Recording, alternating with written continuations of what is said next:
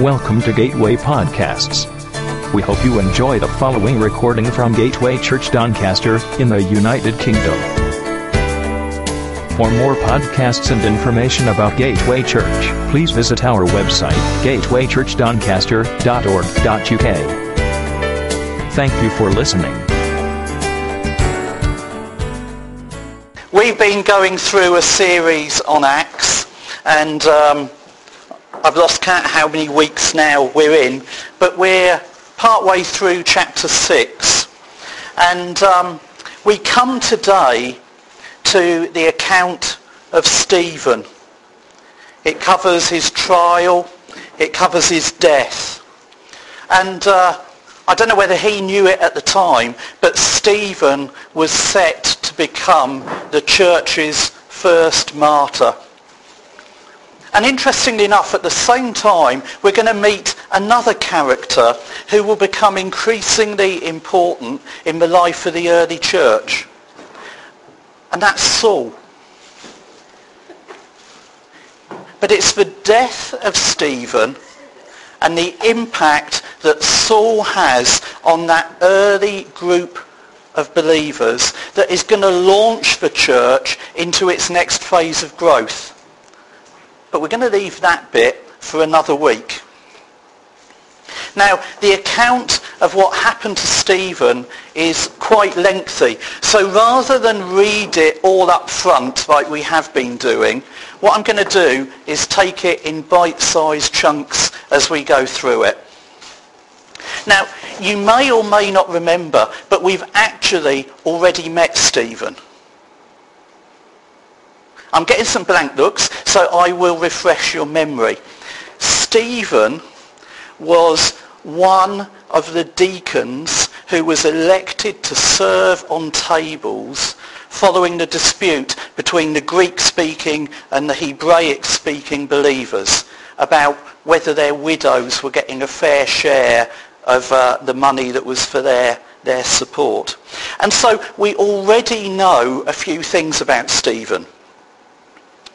It says in Acts 6 verse 3 that he was known to be full of the Spirit and of wisdom. And that was one of the characteristics that all of those chosen then had to show. But it says he was known to be full of it. It wasn't just that he was full of it, but everyone recognised it in him. And then the passage carries on in verse 5. They chose Stephen, a man full of faith and of the Holy Spirit. So he was full of faith, he was full of the Holy Spirit, and he was full of wisdom.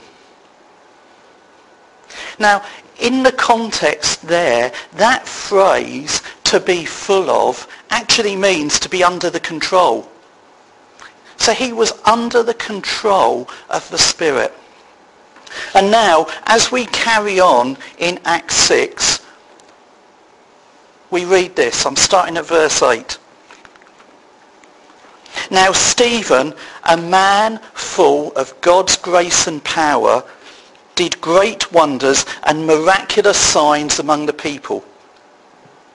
Opposition arose, however, from members of the synagogue of the freedmen, as it was called, Jews of Cyrene and Alexandria, as well as the provinces of Cilicia and Asia.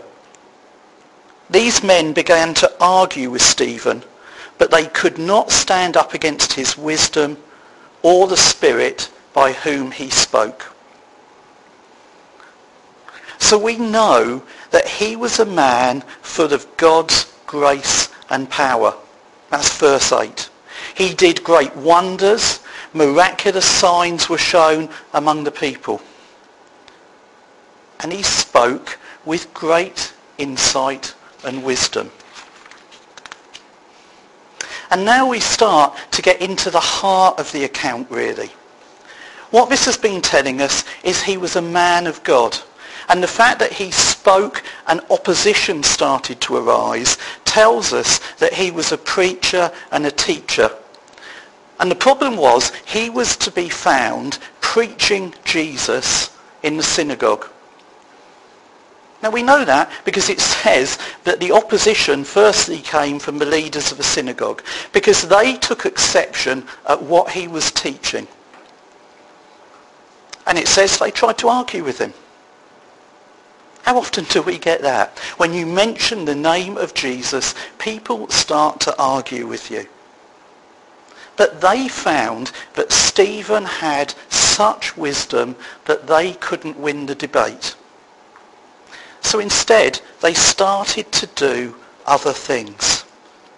They started to employ underhand methods. The dirty tricks campaign started. It says in verse 11, "Then they secretly persuaded some men to say, 'We've heard Stephen speak words of blasphemy against Moses and against God.' So they stirred up the people and the elders and the teachers of the law. They seized Stephen and brought him before the Sanhedrin. They produced false witnesses who testified, 'This fellow never stopped speaking against this holy place and against the law. For we've heard him say that this Jesus of Nazareth will destroy this place and change the customs of Moses handed down to us.'" Now the truth is, wherever the gospel of Jesus is preached, it is likely to stir up opposition. The same's true today. And as we see the kingdom of God advance in Doncaster, we will face opposition. Some of us may have to face it personally. We may have to face it corporately. But here, the charges that are trumped up against him are that his teaching is different from that of the leaders of the synagogue. And I think that's true. It ought to be different from what the leaders of the synagogue were teaching. Because he's looking at things with a fresh pair of eyes. He's looking from a New Testament perspective on things rather than the Old Testament perspective that they would be teaching from. His view of Moses and the law would have changed because he has experienced grace. His view of the temple and the sacrifices would have changed because he's come face to face with the Lamb of God. So look at what his accusers say.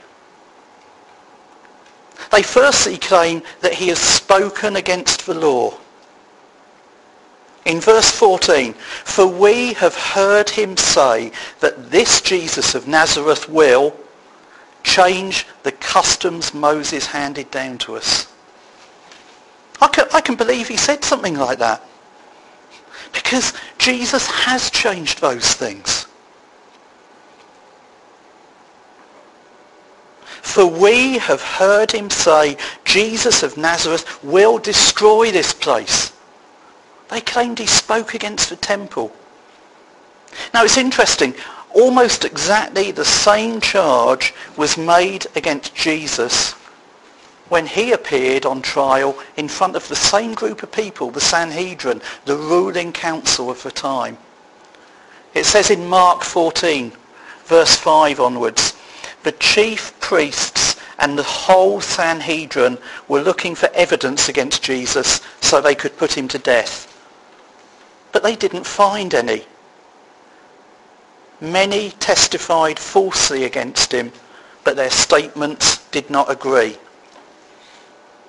And then moving on to verse 57. "Then some stood up and gave this false testimony against him. 'We have heard him say, I will destroy this man-made temple and in 3 days will build another not made by man.'"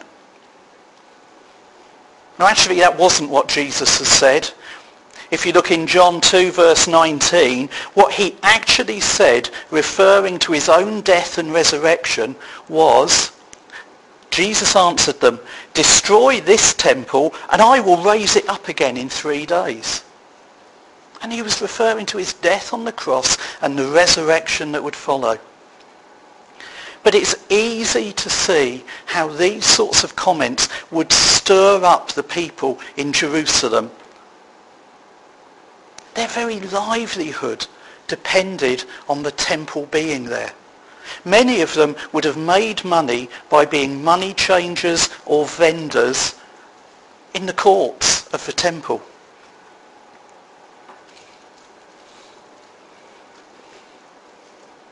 So when they hear rumour that someone is preaching against the temple, preaching against Moses, they'd have been agitated. And then we read in verse 15 of Acts 6, all who were sitting in the Sanhedrin looked intently at Stephen, and they saw that his face was like the face of an angel. So in the middle of these accusations, it was actually clear where the favour of God rested. Stephen was radiant, just like Moses had been when he came down from Mount Sinai.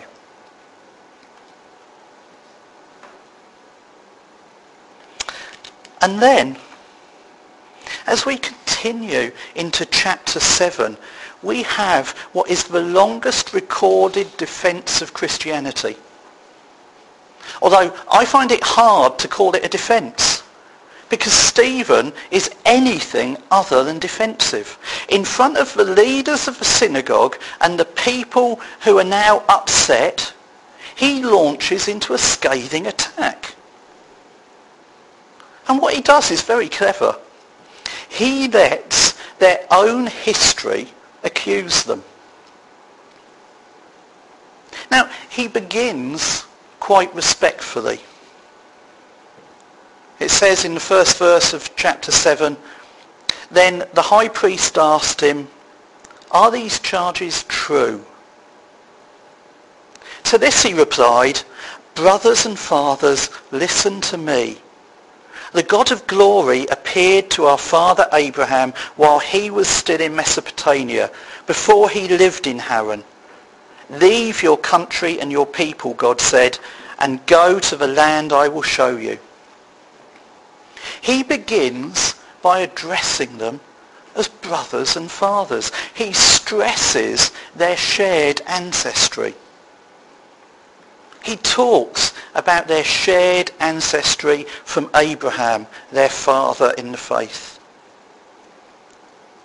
But then he moves on. And he goes on to make two very cutting points. The first one is that when you look through Israel's history, they have consistently rejected every deliverer that God sent them. He begins his argument by talking about Joseph.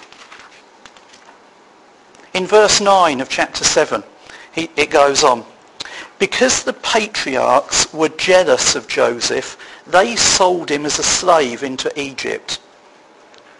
But God was with him and rescued him from all his troubles. He gave Joseph wisdom and enabled him to gain the goodwill of Pharaoh, king of Egypt. So he made him a ruler over Egypt and all his palace. Then a famine struck all Egypt and Canaan, bringing great suffering, and our fathers could not find food.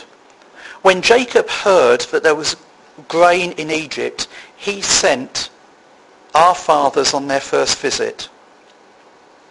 On their second visit, Joseph told his brothers who he was, and Pharaoh learned about Joseph's family.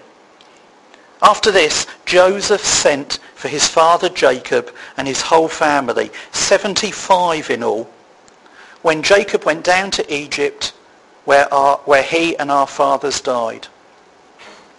What he's stressing is that Joseph had already been picked out by God as a deliverer for Israel from that situation. And what did they do? They sold him as a slave. But still, he becomes their deliverer. And later, on a second occasion, they recognise him for who he was, and he brings God's deliverance to them. And then he carries on. He carries on by talking about Moses. It tells us in verse 20 that he was a beautiful child. It says, at that time Moses was born, and he was no ordinary child. For 3 months he was cared for in his father's house. When he was placed outside, Pharaoh's daughter took him and brought him up as her own son. But then if you skip on to verse 25, you find that they rejected Moses. Moses thought that his own people would realise that God was using him to rescue them, but he did not. It was only later they recognised him as a deliverer sent from God. In verse 35 it goes on to explain that. This is the same Moses who they rejected with the words, "Who made you ruler and judge?" He was sent to be their ruler and deliverer by God himself through the angel who appeared to him in the bush. And even after they'd started to recognise that, they turned their back on Moses and the law, the covenant, and God himself to worship a golden cow. Talks about it in verse 40. They told Aaron, "Make us gods who will go before us.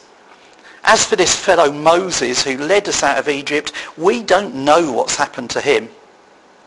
That was the time they made an idol in the form of a calf.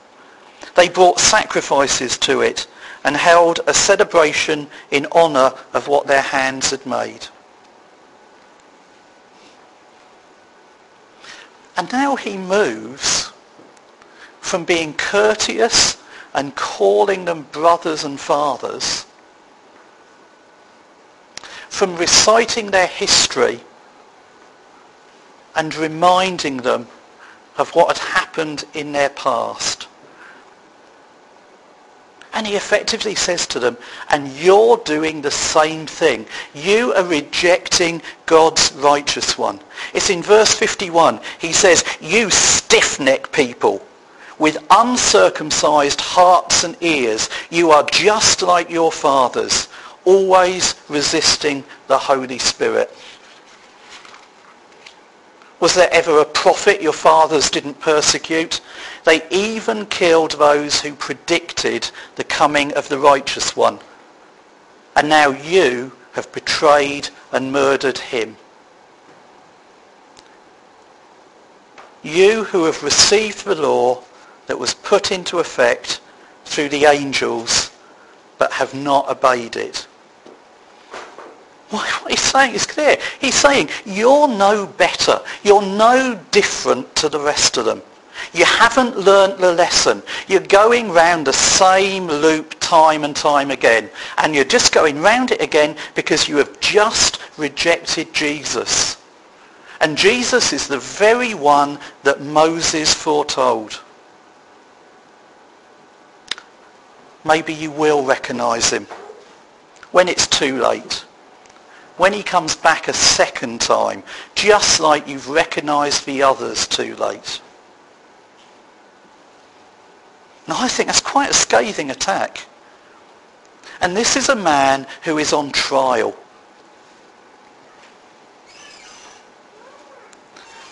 And then he makes another scathing attack on them.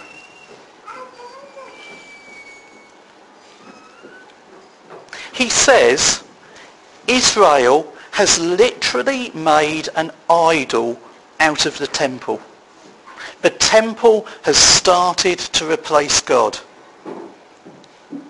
Now Isaiah taught that God couldn't be localised. He couldn't be kept in a building or put in a box.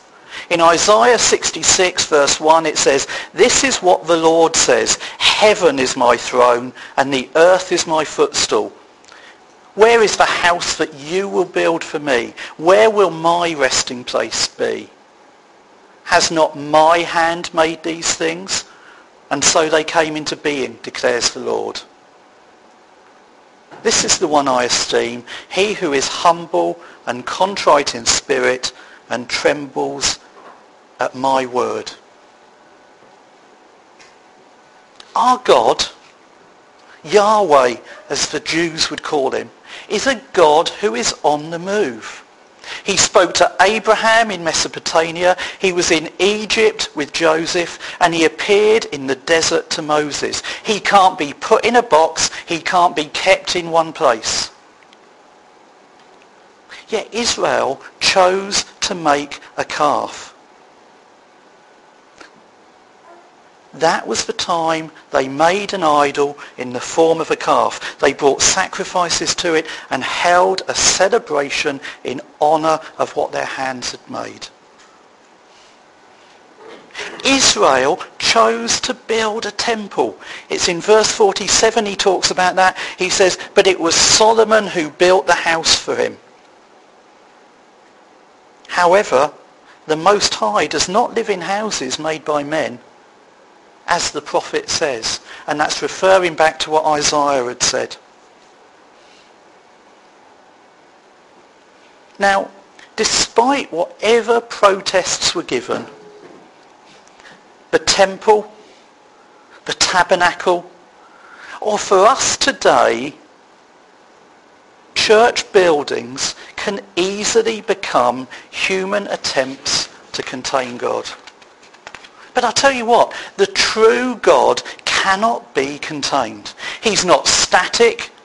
He's not local. He's dynamic. He's with his people wherever they may be found. He makes his people wise and merciful. He promises to bring success. He's living. And he brings to us the words of life. So Stephen is challenging them. He's saying to them, come on then, who is it who really blasphemes against the law? Who is it who is really the blasphemer against the temple? Is it me with my preaching? Or is it the nation of Israel who seek to limit and idolize God? Who fail to recognize his deliverance when he sends it?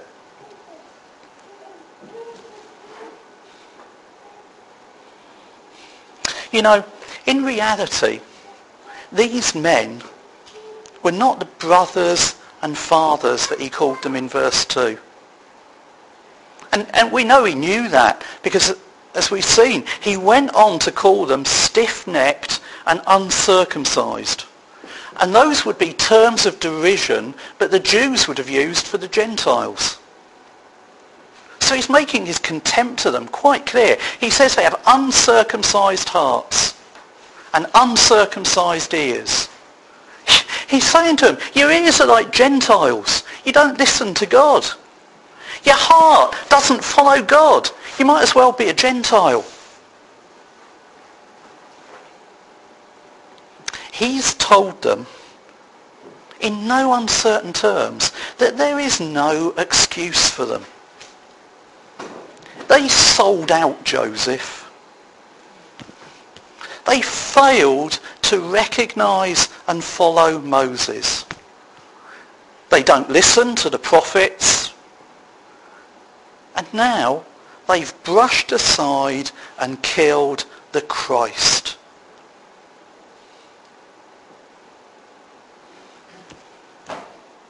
Was Stephen really such a challenge to the law that they said? Because I'll tell you what, Jesus is the biggest challenge to the law. He broke the Sabbath. He declared the prohibited foods clean and fit to be eaten. He touched the lepers. He spent time with outcasts and sinners. Was Stephen such a big threat to the temple? I would say Jesus is the biggest threat to the temple. We know he cleansed it and restored it by throwing out the money changers and the traders.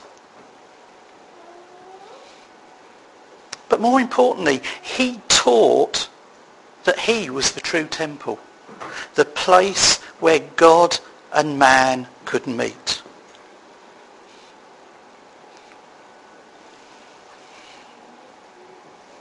And then we see the reaction of the Sanhedrin. In verse 54 it says, when they heard this, they were furious and gnashed their teeth at him.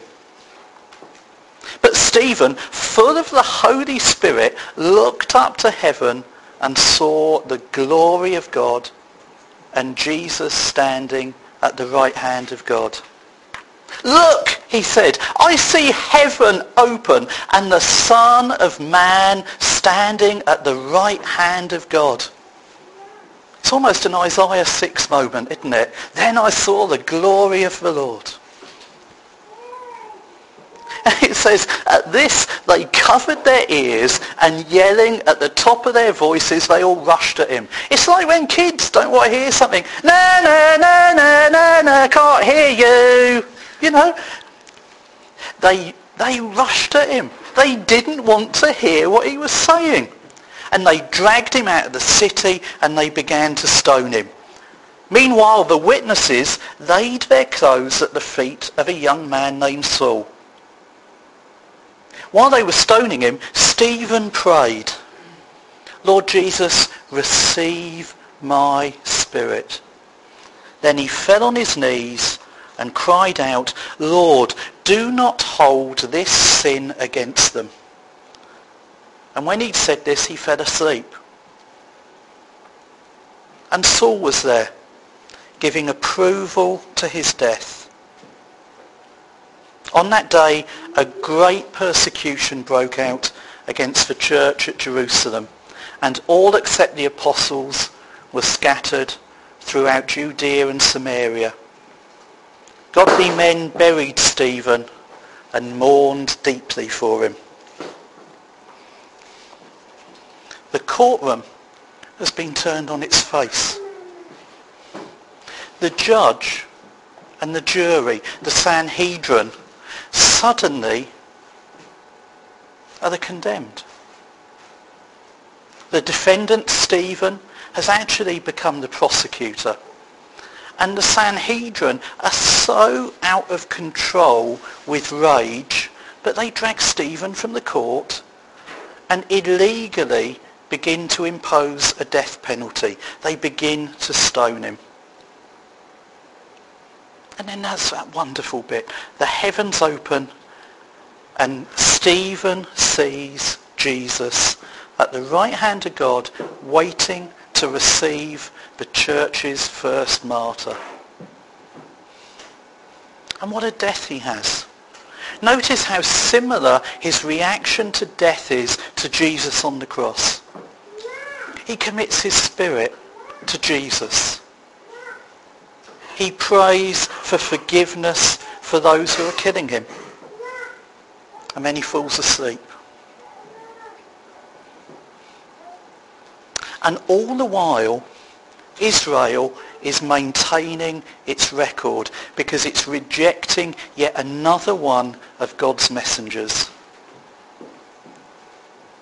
And then we have this aside, which will become important later, that Luke records this new person on the scene, Saul.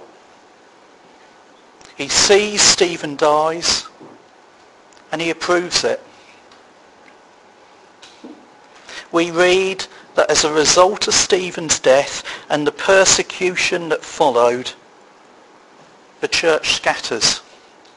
But unbeknown to the authorities, that is just going to be the backdrop for something else. The next phase of the gospel's progress. And we'll be seeing that over the next few weeks. But that's the story of the church's first martyr. Now, when you try and look at how to bring application to this passage, on a first look, you think, well, the clear application is more for those who oppose Christ and the church than for those of us who are in it. But I want to give you some questions to consider during the week, because I think there are clear applications for all of us.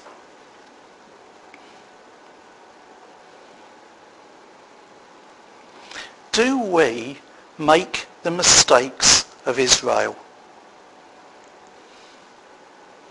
Do we fail to recognise the deliverance that God sends us at times? When we're in difficult situations, when our back is up against the wall, do we spot what God does to give us a way out? Because Scripture promises us we will not be put under temptation that we cannot withstand. God will give us a way out.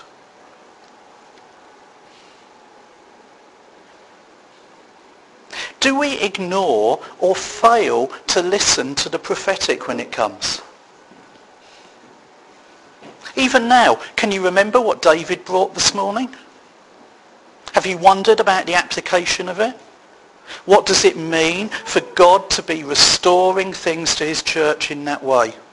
What does it mean about us, I think you said, not being left naked? Yeah. What does that mean? What does that mean for us here? Or was it just an interesting few moments in the time of worship? The bit about nakedness was actually the heart of it. I think that's Yeah. Yeah. But do we really listen when God speaks to us? Are we trying to keep God in a container? Do we keep him in a box all week and only open the lid on a Sunday morning? Do we try and keep restrictions on what God can be involved in and what he can't?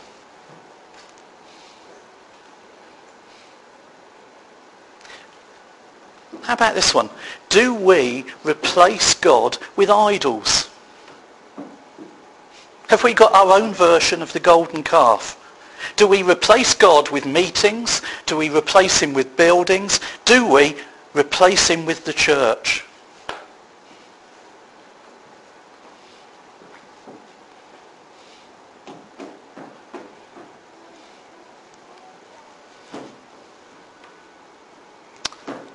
Or there's another whole slant.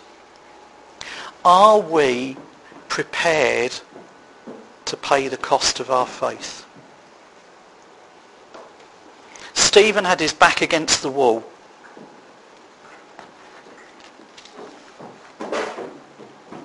But he couldn't deny Christ. That wasn't in him. He couldn't go back on what he believed. And instead of preparing a defence, he gave a scathing attack on his accusers. Are we prepared to pay the cost of our faith? Stephen paid with his life. But are we prepared for persecution, for ridicule, for pain? Or God might even require our very life. We're lucky. We live in a nation at a time where those things aren't prevalent. Ridicule, we get a fair bit of that. But not a lot of persecution, not too much pain, and not an awful lot of death for our faith. But there are those around the world who are not so fortunate. And we need to remember them. We need to support them. We need to pray for them. We need to uphold them. And if God asks us to pay a cost, we need to be prepared to meet it. We need to be like Stephen.